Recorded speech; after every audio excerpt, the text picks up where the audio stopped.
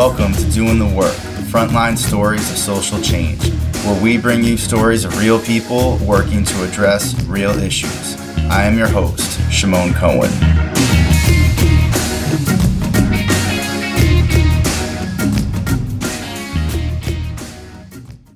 I'm excited to let everyone know about the Doing the Work collection in partnership with Things Social Workers Say. We've got hoodies, tees, mugs, and tote bags. Now you can rep the podcast you love while you're doing the work. Check out the link in the show notes and head on over to the store. Thanks for supporting this work. In this episode, I talk with Anjanette Young, who is a licensed clinical social worker and the CEO and founder of Cafe Social Work in Chicago, Illinois. Anjanette shares her experience of being terrorized in her home by the Chicago Police Department. 12 white male police officers forced their way into her home when executing a warrant based on incorrect information, handcuffed her, and held her at gunpoint for 30 to 45 minutes, all the while Anjanette was naked because she had just gotten out of the shower after a long day at work. Despite her pleas that they were in the wrong home, all of them ignored her.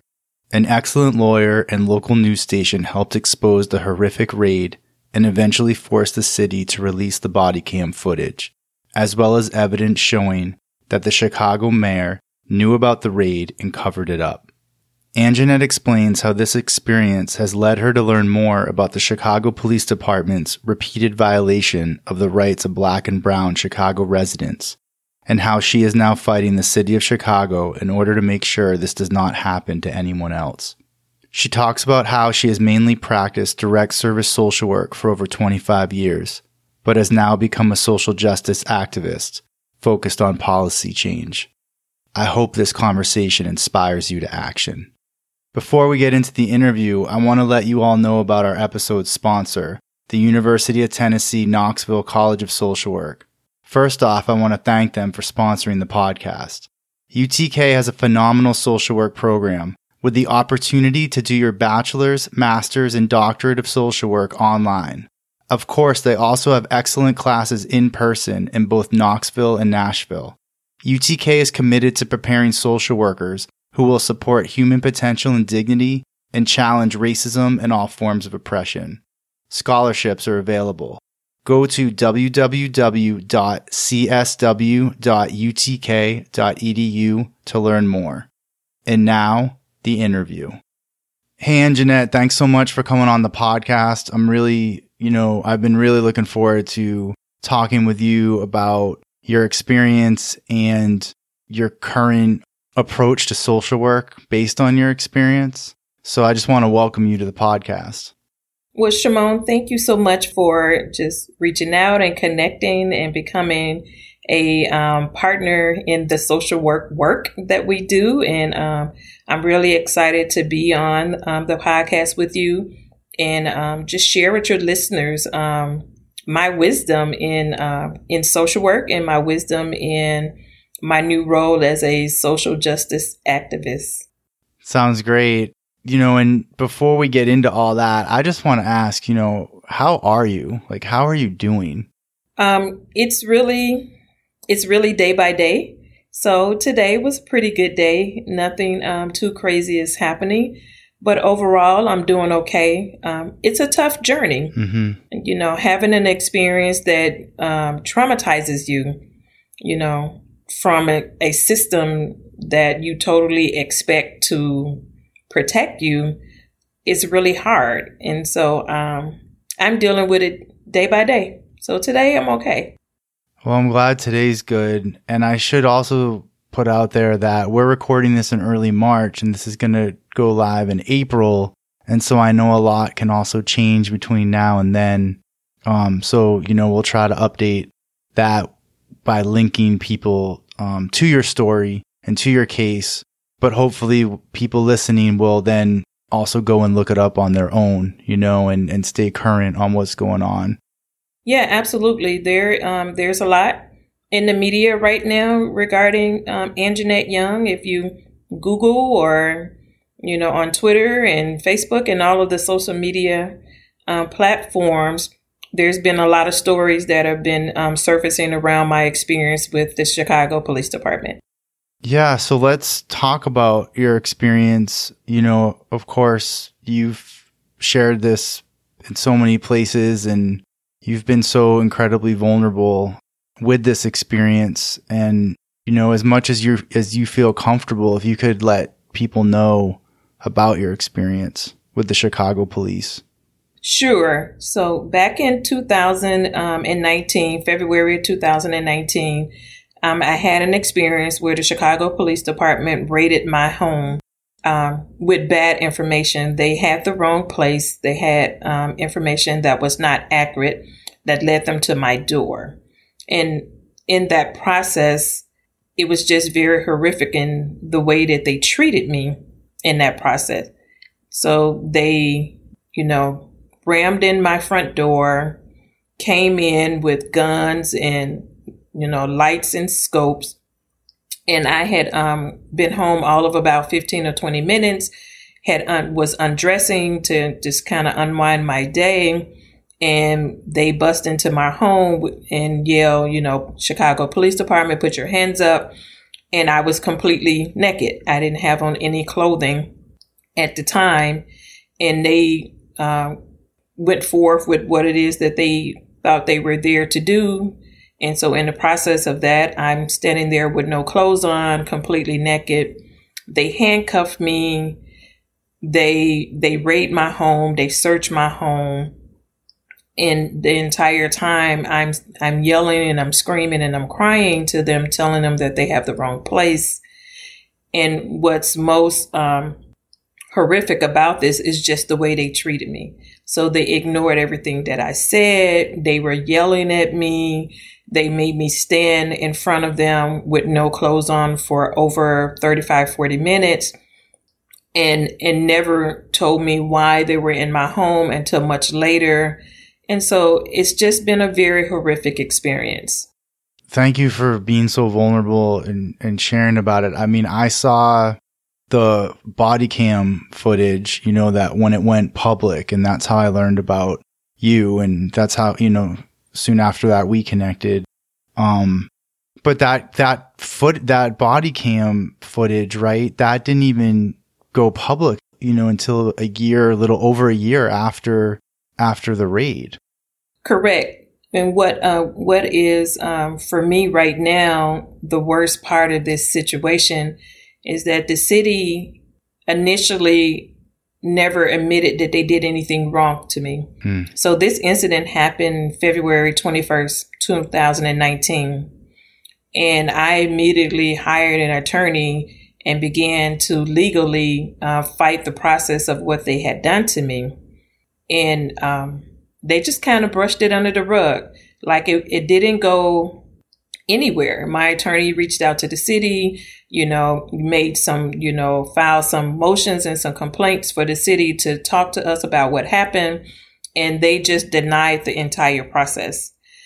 And then a few months later, in November of that same year, CBS 2 in Chicago, a local news station, had already begun to do a series regarding the wrong raids in the city of Chicago. So this had been happening to so many families for so many years.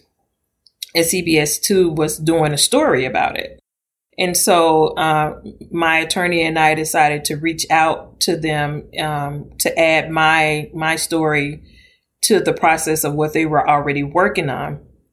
And so we did a story in 2019, and it just kind of made local news. Like it hit the news and it made local news, but it didn't make national news as this last story did. Yeah. And, I want to get back to when you're home, you're in your own home, you've been working all day as a social worker, doing what you've been doing for 25 years. They bust into your home. At that moment, I mean, I don't want to obviously put feelings onto you, but that has to be one of the most terrifying experiences, right, a person could ever go through. Absolutely. For me, it was my first encounter with the police in that manner. So I'm a person, I like to say, I kind of like go to work every day, mind my own business. and don't live the type of lifestyle where I would have a negative encounter with the police. So have I been pulled over for a speeding ticket before? Absolutely. But that's probably the most interaction that I've personally had with police. And so for this to happen in the way that it did, it's hard to describe, right? So when you watch the body cam footage, it tells a better story than I can describe, because often I'm lost for words to explain what I was really feeling on that night. Mm-hmm. And so I like to tell people that I was scared. I was afraid. I wasn't sure what was happening because no one was explaining to me what was going on. I didn't understand why they had to put me in handcuffs. I didn't understand why they wouldn't allow me to get dressed. And so it's hard to put in words what I was feeling that night. Even when I watched the body cam footage, it's hard to hear my own voice and the horror and the terror that's in my voice. I tell people, for me, the sound of the body cam footage was worse than actually the visual of the body cam footage. Mm. And, hearing my own voice and hearing, the terror in my voice is more than I can describe. Yeah. And I've heard you talk about, and when we've talked before, you've shared, you feel like you were one instance away from being murdered like Breonna Taylor. Absolutely. Because of the way they came in and they had big guns and they were pointing them at me and they were shouting at me, I tell people that I was scared into compliance. Like I was too afraid to move or do anything beyond just stand there with my hands up. And I absolutely felt in that moment, had I done anything different, that they would have shot me. I feared for my life. I didn't know what to do other than to just stand there in the nude with my hands up in the air. Yeah, and I know in the video they eventually put a blanket over you, and because you're handcuffed and they don't do anything to secure the blanket, it's falling off throughout that whole time. Yeah, so they did put a blanket around me, and like you said, they put it around my shoulders. And because I was handcuffed, I wasn't able to hold it or secure it myself. So it continued to slide off.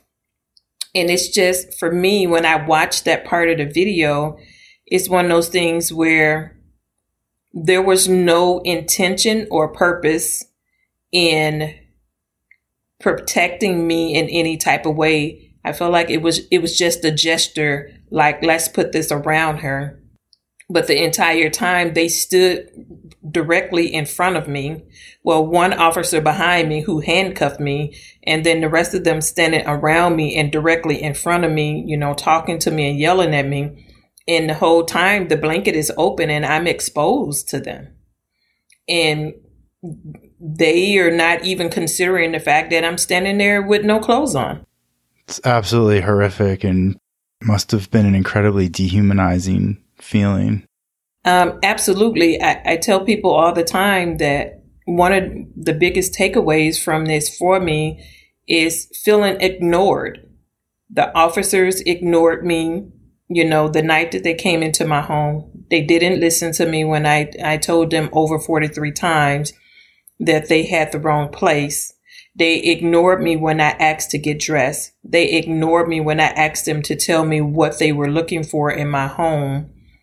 They ignored me when I asked to see the search warrant. And then my understanding, is that they ignored you when you tried to get the body cam footage too. So that is correct. And after I hired an attorney and we started the legal process, the city ignored me even more with my request for the body cam footage. The Channel 2 News that was doing the story, they submitted a FOIA request, which they have every right to as the media. And that request was denied for them, stating that It was personal information for me, and that they couldn't share that with the media. So then I made a personal request, FOIA request. They denied me the FOIA request, stating that it was an ongoing investigation, so I wasn't allowed to have that information either, which in both instances was incorrect. They should have released that information both to CBS2 when the media, when they requested it. And then also they should have released it to me when they requested it, when I requested it, but they didn't on either side. My attorney later had to request the body cam footage through a legal proceeding. And is the body cam footage release, that's what really got the national attention going, correct? Correct. So CBS2 did the original story back in November of 2019. It took us an entire year to get that body cam footage because the next story didn't come out until December of 2020, where we then had the body cam footage and was able to take some time to review it ourselves because it was quite a bit of footage, and then also prepare it for it to be shown in the media. So we had to hire someone to digitally screen out certain parts of the video so that we could show it in the news media. And so it was a year later that we got all of that information and was able to do an additional story, which is the story that pretty much everyone has seen at this point, that aired in December of 2020. Yeah, and can you also talk about the mayor and how she's handled the whole situation?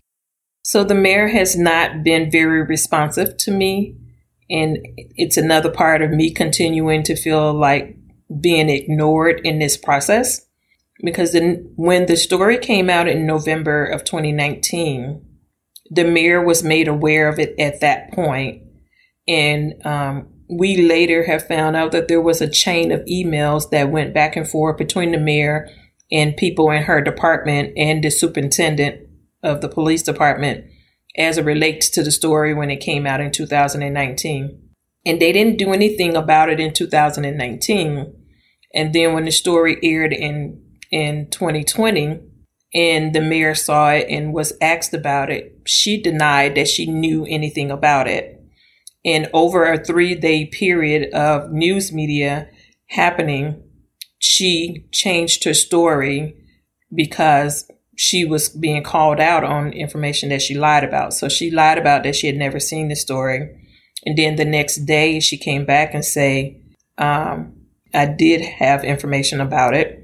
And she mentioned that someone had emailed her about it. So then she got called out and said, well, and the public asked to see those emails. And because she's the mayor, that's public information because the public pays her salary.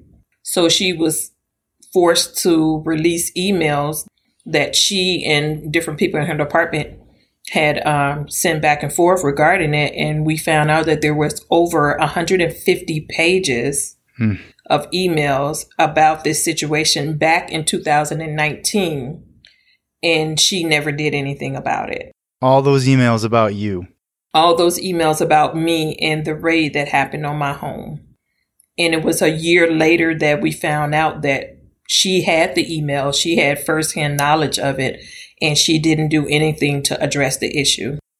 So, Anjanette, you've been a social worker a long time, and I'm sure, and we'll talk about it. And I can imagine during that time you've been there and you've helped so many people, and now you're in this situation with this incredibly traumatic experience. And what has your healing process looked like? So my professional background definitely gave me an advantage to knowing what I needed for my healing process. So I connected with a therapist and started to do the work as it relates to my experience. I like to tell people, because I'm a woman of faith, that, my prayer life and my relationship with God and my spirituality is a key, component to me being able to heal or in the healing process. My church has been an extremely supportive space for me. In my church, I get guidance from my pastor, and spiritually, I'm able to connect. And then I also volunteer in my church, so serving others also gives me a sense of healing and purpose. Is being able to not focus on myself, but help someone else takes the focus off me, and that helps the healing process also. And with my therapist, I always say to her that I don't want to own the title of being diagnosed with post-traumatic stress, although that's what it is. I like to say that I have post-traumatic stress moments where I'm triggered by certain things because of this incident. Loud noises in the middle of the night, police sirens, even the sight of a cop car increases my anxiety when I'm out in the community now because of this situation. But my social work experience and education and wisdom that I've learned over the years helps me to know what I'm feeling when I feel it, right? So for a lot of people, when they are anxious or have, racing heartbeats or heart palpitations, not necessarily knowing what is causing that, because of my experience in the work that I've done, I know what I'm feeling when I feel it. So then I know how to self-regulate. As we're just talking, and again, like when we first connected, I'm just in awe of your ability to get through this. I'm sure it's not, like you said at the beginning, right? It's day by day, right? It's absolutely day by day. And I tell people that I can't say that I'm over it. I don't know that I will ever be over it. Mm-hmm. And there are moments that I cry myself to sleep at night. That's just being honest. And I have to take time to feel what I'm feeling. And I have to take time to pray and to, find my quiet spaces so that I can get up the next morning and function.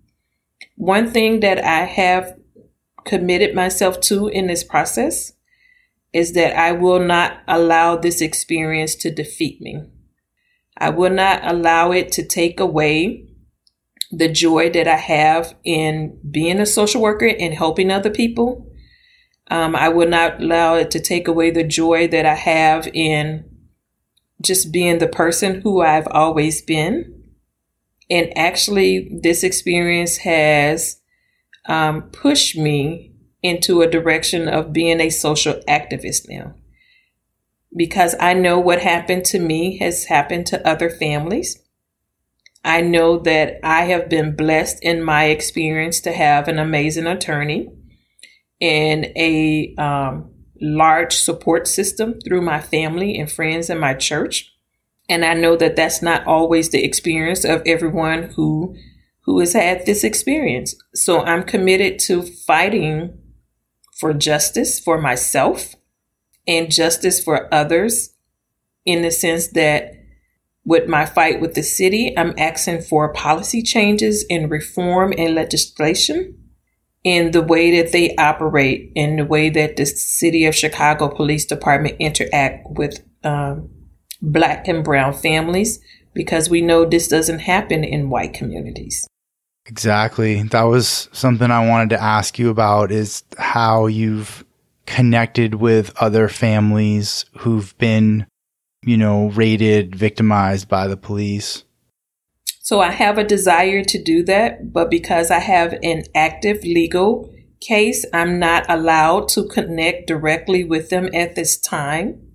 But it is definitely my desire in my fight that I acknowledge that I'm not doing this just for myself. And at some point when it's not conflicting with my legal case, I will absolutely personally connect with those other families.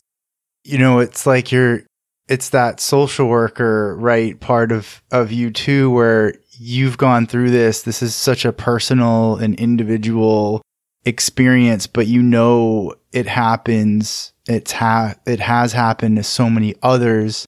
And so you're going to do this work for not just you, but for others as well, right? Like, as you said, this transformation into a social justice activist.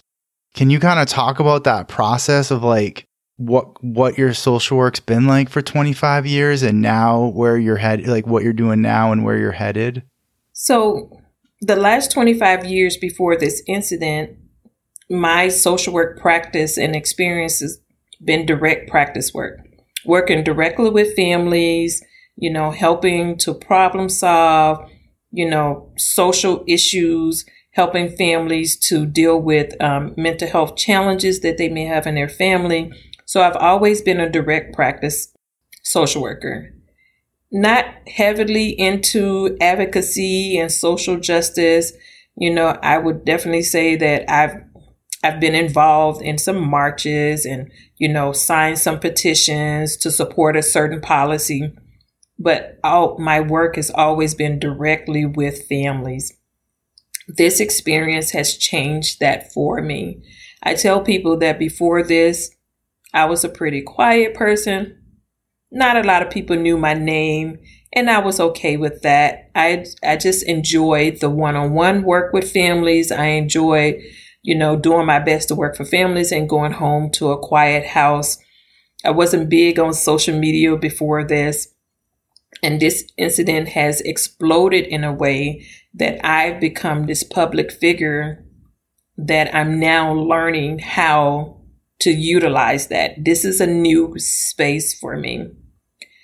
And I was having a conversation with someone this morning for something else that I'm going to be doing in the future. And I say that when this all came out in the media in 2020, I did a lot of interviews.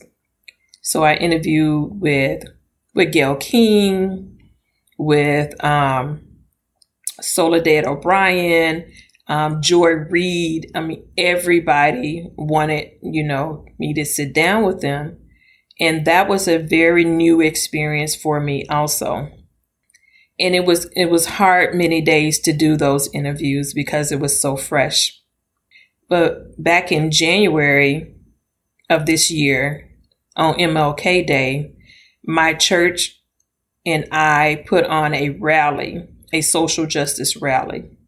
And when I spoke at that rally, I tell people that's the moment I found my voice. When I spoke to the crowd that day, I felt empowered.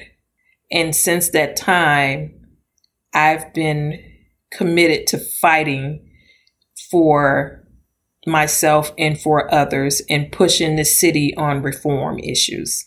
That's so powerful. I mean, the city they really messed with the wrong woman.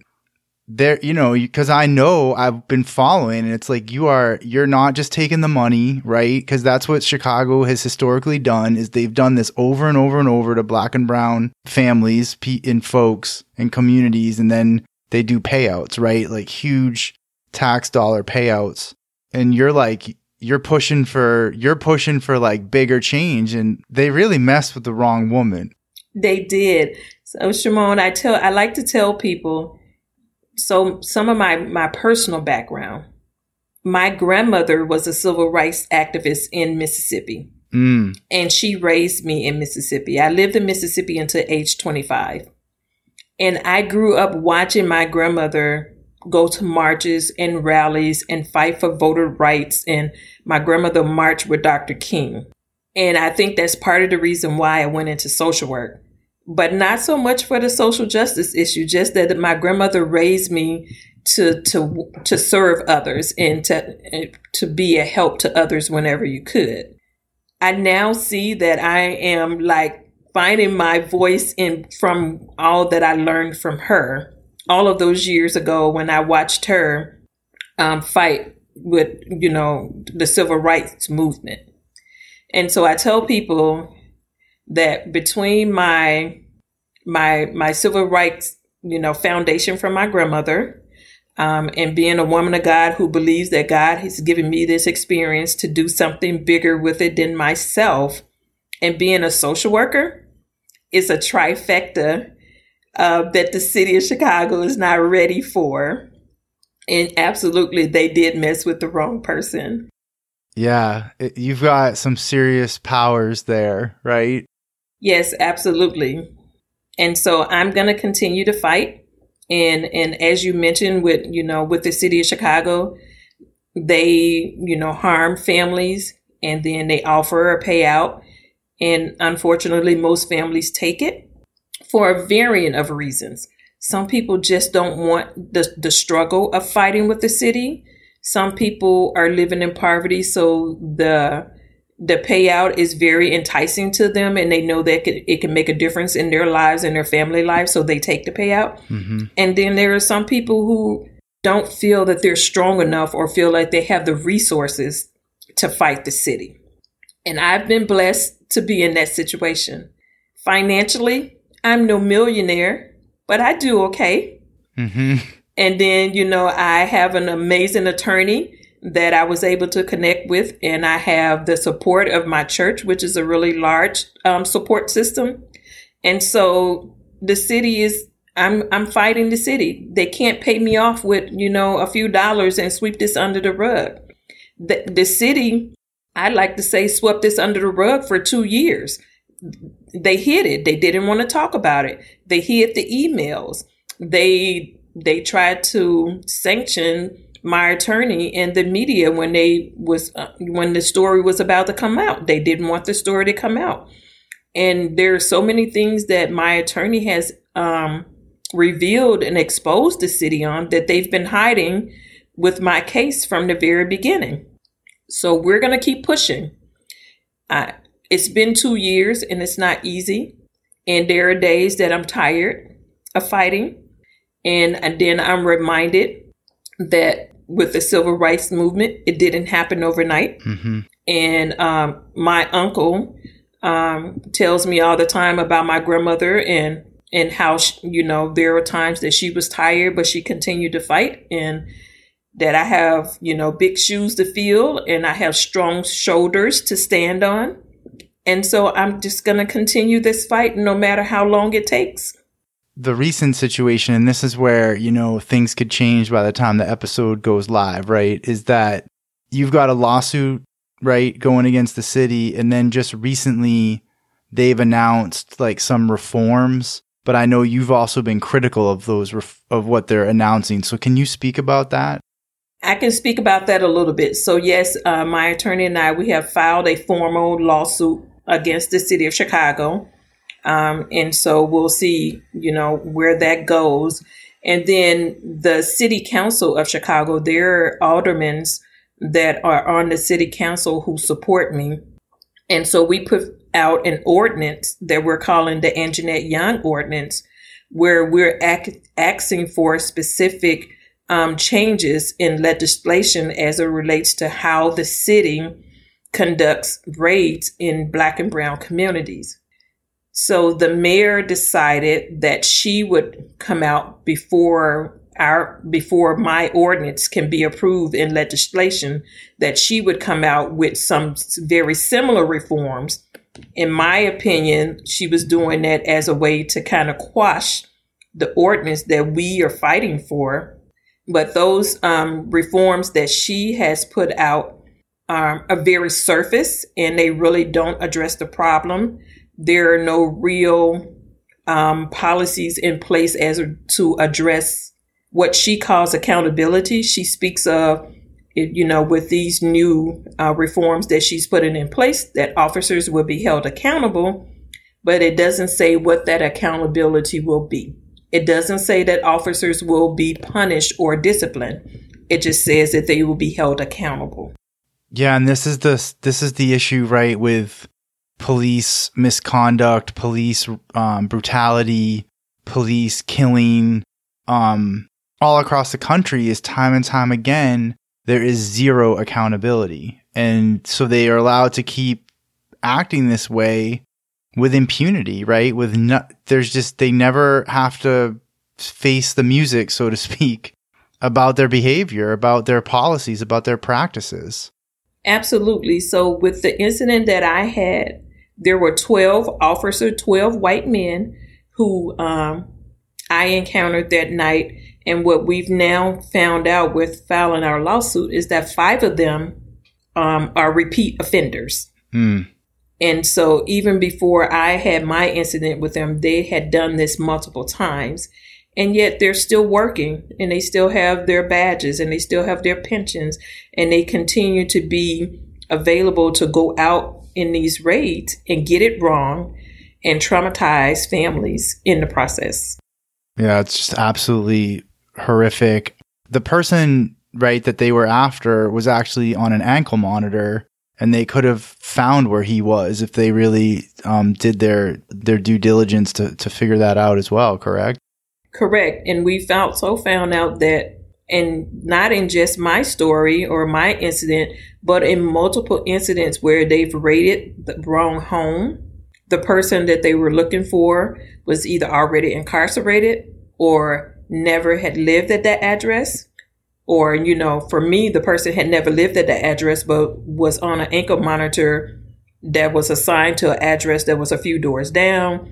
And so our research has shown that they're not doing very much on the front end to make sure that they have the right information before they bust down someone's door. Right. And then that is where it gets connected back to they're not busting down doors of white families. Absolutely. So they're not kicking in doors or busting down doors in white neighborhoods, and they're not treating, people of, white women or white men in the same regard as they do when they kick down these doors in Black and brown communities, pointing guns at children, terrorizing people, ripping through people's home. Even in my incident, one of the videos that we watched, the guy points a gun at my dog and tells my dog, "Don't move." And my dog is a small Yorkie that's all of 8 pounds. So they have no regard, for the family or the person's home who they are interacting with at all. And it's so oxymoron for them to drive in cars and wear badges and uniforms that says protect and serve when they are doing nothing in their actions with these raids that protect or serve the families' homes who they've gone into. Yeah, like who's protecting these families from the police who are supposedly there to protect and serve? Absolutely no one. And that's why I'm fighting to say that this is not okay. And I'm fighting to say you have to be different. You have to be human. And I've said on several occasions, it's one thing to get it wrong. Accident happens. Things fall through the crack. But once you get on the other side of that door, how you interact with that person matters. How you interact with that person should not only be a part of your training, but also should be a part of you being human and seeing the other person as someone who is human and deserves dignity and respect. Yeah, one of the things that, so many things about what happened to you when I watched it, when it first came out, really stood out to me. But one thing is like, you're in there trying to, you're in your home explaining to them, like, you've got the wrong home, right? Like, you're repeatedly saying you've got the wrong home, and you're obviously terrified, and you're saying it, and you sound the way you feel, like it's very clear. And I'm not sure who it was, if it was like a captain or a sergeant, I don't know what their title is, but he repeatedly tells you to calm down. Absolutely. There's a moment. I remember this moment, but I also, in watching the video, I'm yelling at him about, you have the wrong place. You have the wrong place. What is going on? Can you please tell me what you're looking for? And he says on multiple occasions, "Ma'am, you just need to calm down." And there was a moment of frustration for me where I yelled at him and I cursed like, Why, how am I supposed to effing come down when you have just kicked in my door and you're in my home and I'm telling you have the wrong place? So even to the point of him feeling that it was appropriate to tell me to calm down in a very chaotic moment where the chaos they've caused. Mm-hmm. And now he wants me to calm down and have a conversation with him. Yeah, it's just so unbelievable, but it's believable because it happens, and it happens all the time. Unfortunately, I mean, not unfortunately, we could argue that this is business as usual for them. What I found in this experience and fighting this experience is how deep rooted the corruption is in the city of Chicago. I've lived in Chicago my son is 25, so about 25 years now. I've lived in Chicago as an adult.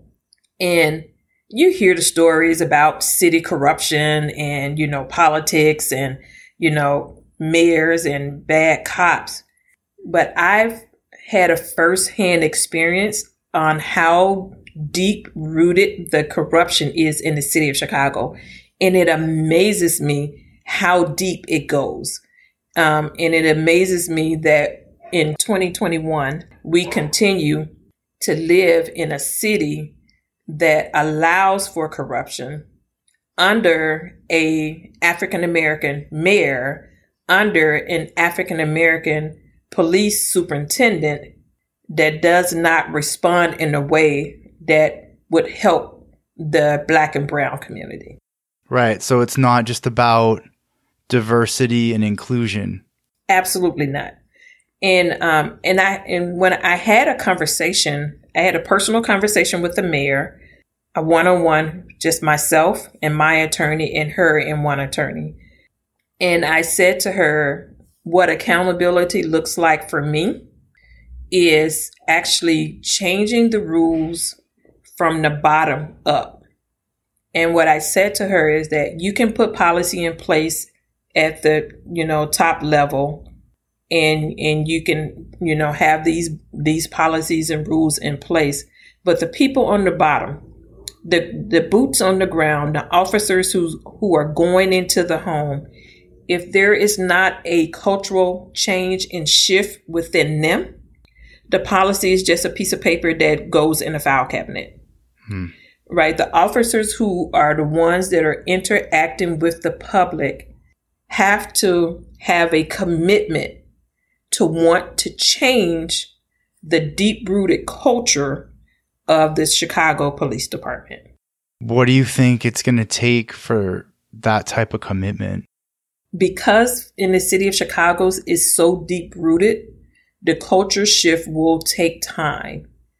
However, I think with the experience that I've had and the experience that the city is going to have with me, that it will begin to make the change.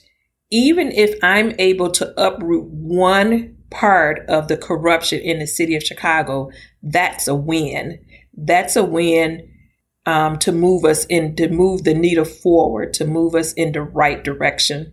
But it's going to take commitment from every level, from activists like myself, to the officers who walk the beat, to the commanders who, do the roll call and give instructions before officers go out, to the superintendent and the mayor and the governor and the senator and the legislature. Everyone has to be committed to the change in order for there to be real change. Mm-hmm.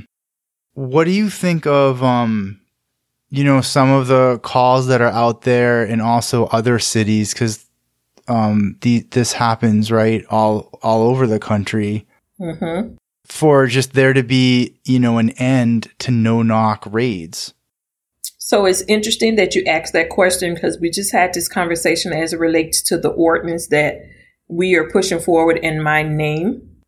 And then the city came out with their policy reform as it relates to the warrant. So it's one thing to say that we're not going to have no-knock warrants. So no-knock warrants means that when the raid team comes to your home, they can just hit the door and automatically come in. That's what a no-knock warrant is. But a warrant that requires you to knock means that you should knock at the door and allow for someone to come to the door and speak to them, and then conduct your search warrant. What I found in my experience and other experiences as it relates to the city of Chicago, and when you watch the body cam footage from the night that they entered my home, they knocked on the door, but they knocked and then hit.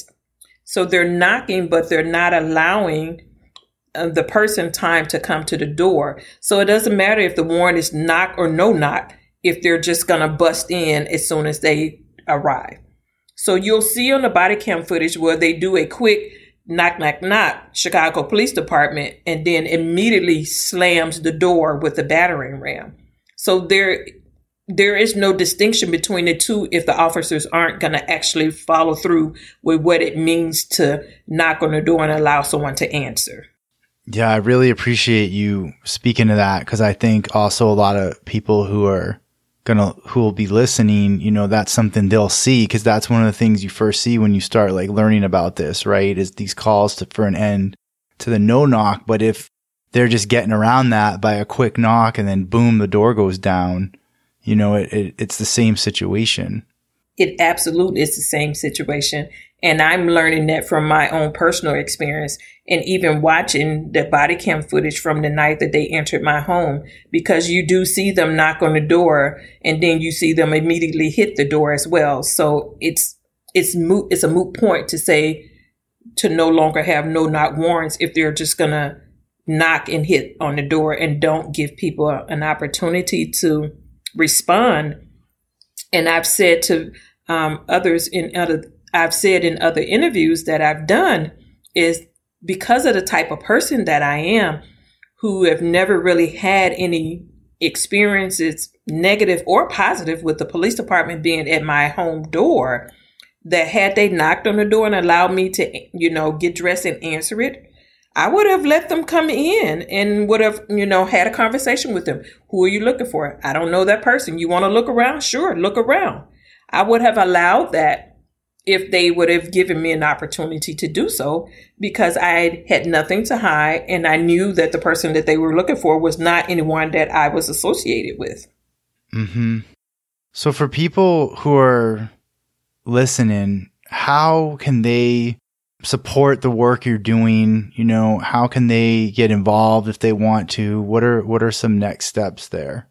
So if you're in the city of Chicago or in the state of Illinois and you want to support or get involved, there will be, probably in a couple of weeks, by the time this airs in April, there will be a petition to move forward the Anjanette Young Ordinance, which in the ordinance we're asking for specific legislation and policy change as it relates to how the city of Chicago does search warrants in people's home.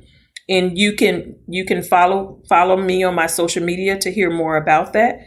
I am Anjanette Young on all of the social media platforms. You can find me there. And so I would say follow me and share what I'm sharing, and, speak to your local legislative about the petition and about the ordinance that we're trying to push forward.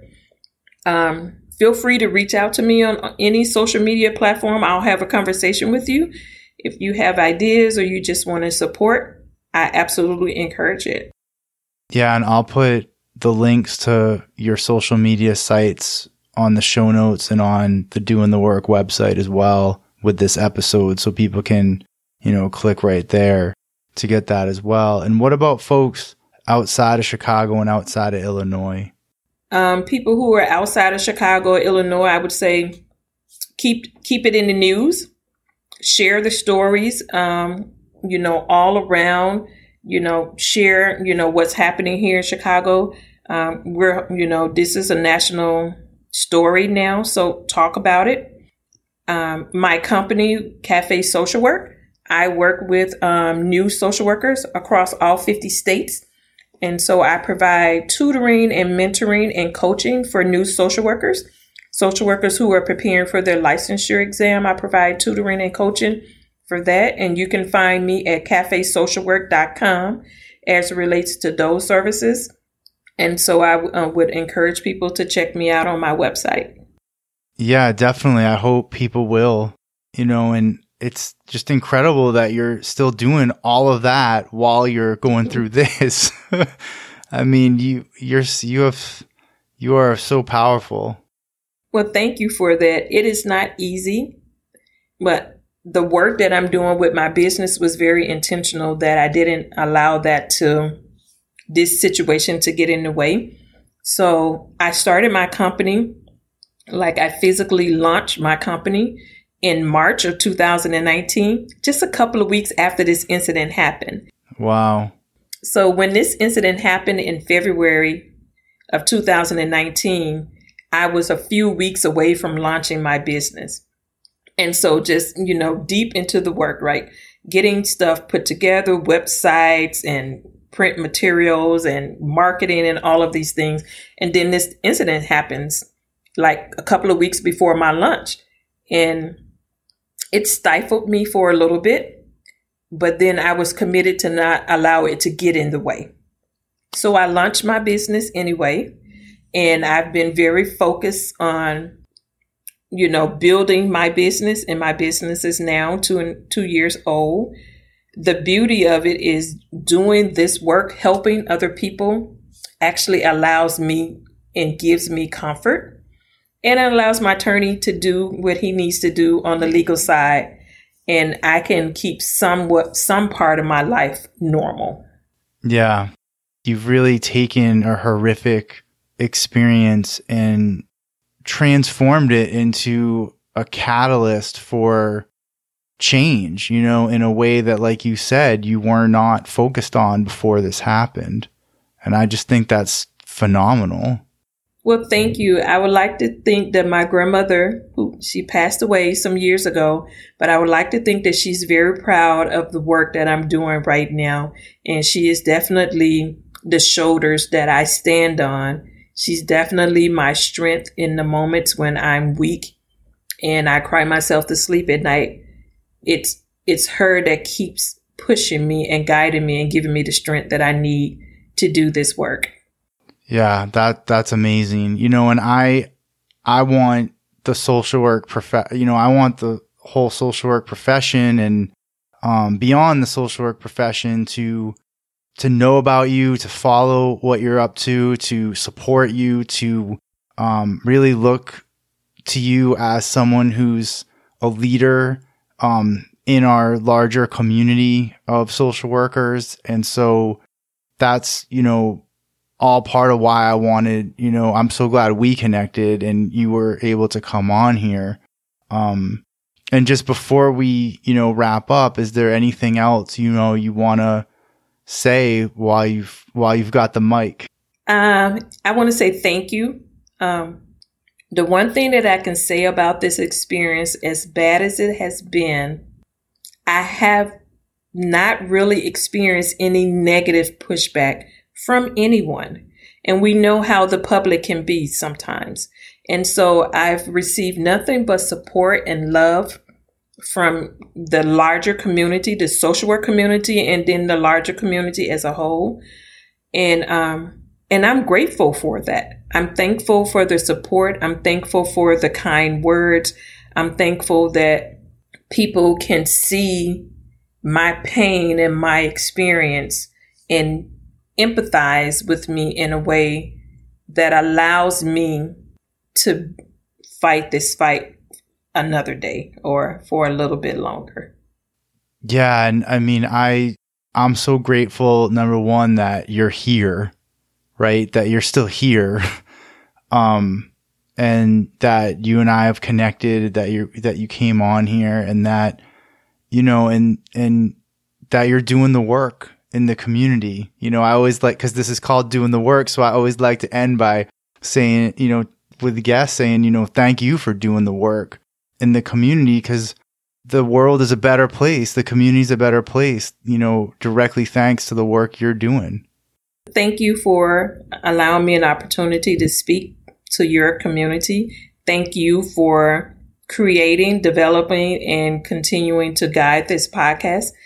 It's needed. And I appreciate that I can have a moment to share my story, but also have a moment to appreciate you and your community for all of the work that's being done.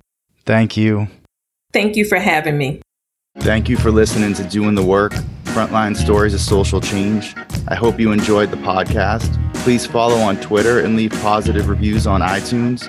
If you're interested in being a guest or know someone who's doing great work, please get in touch. And thank you for doing real work to make this world a better place.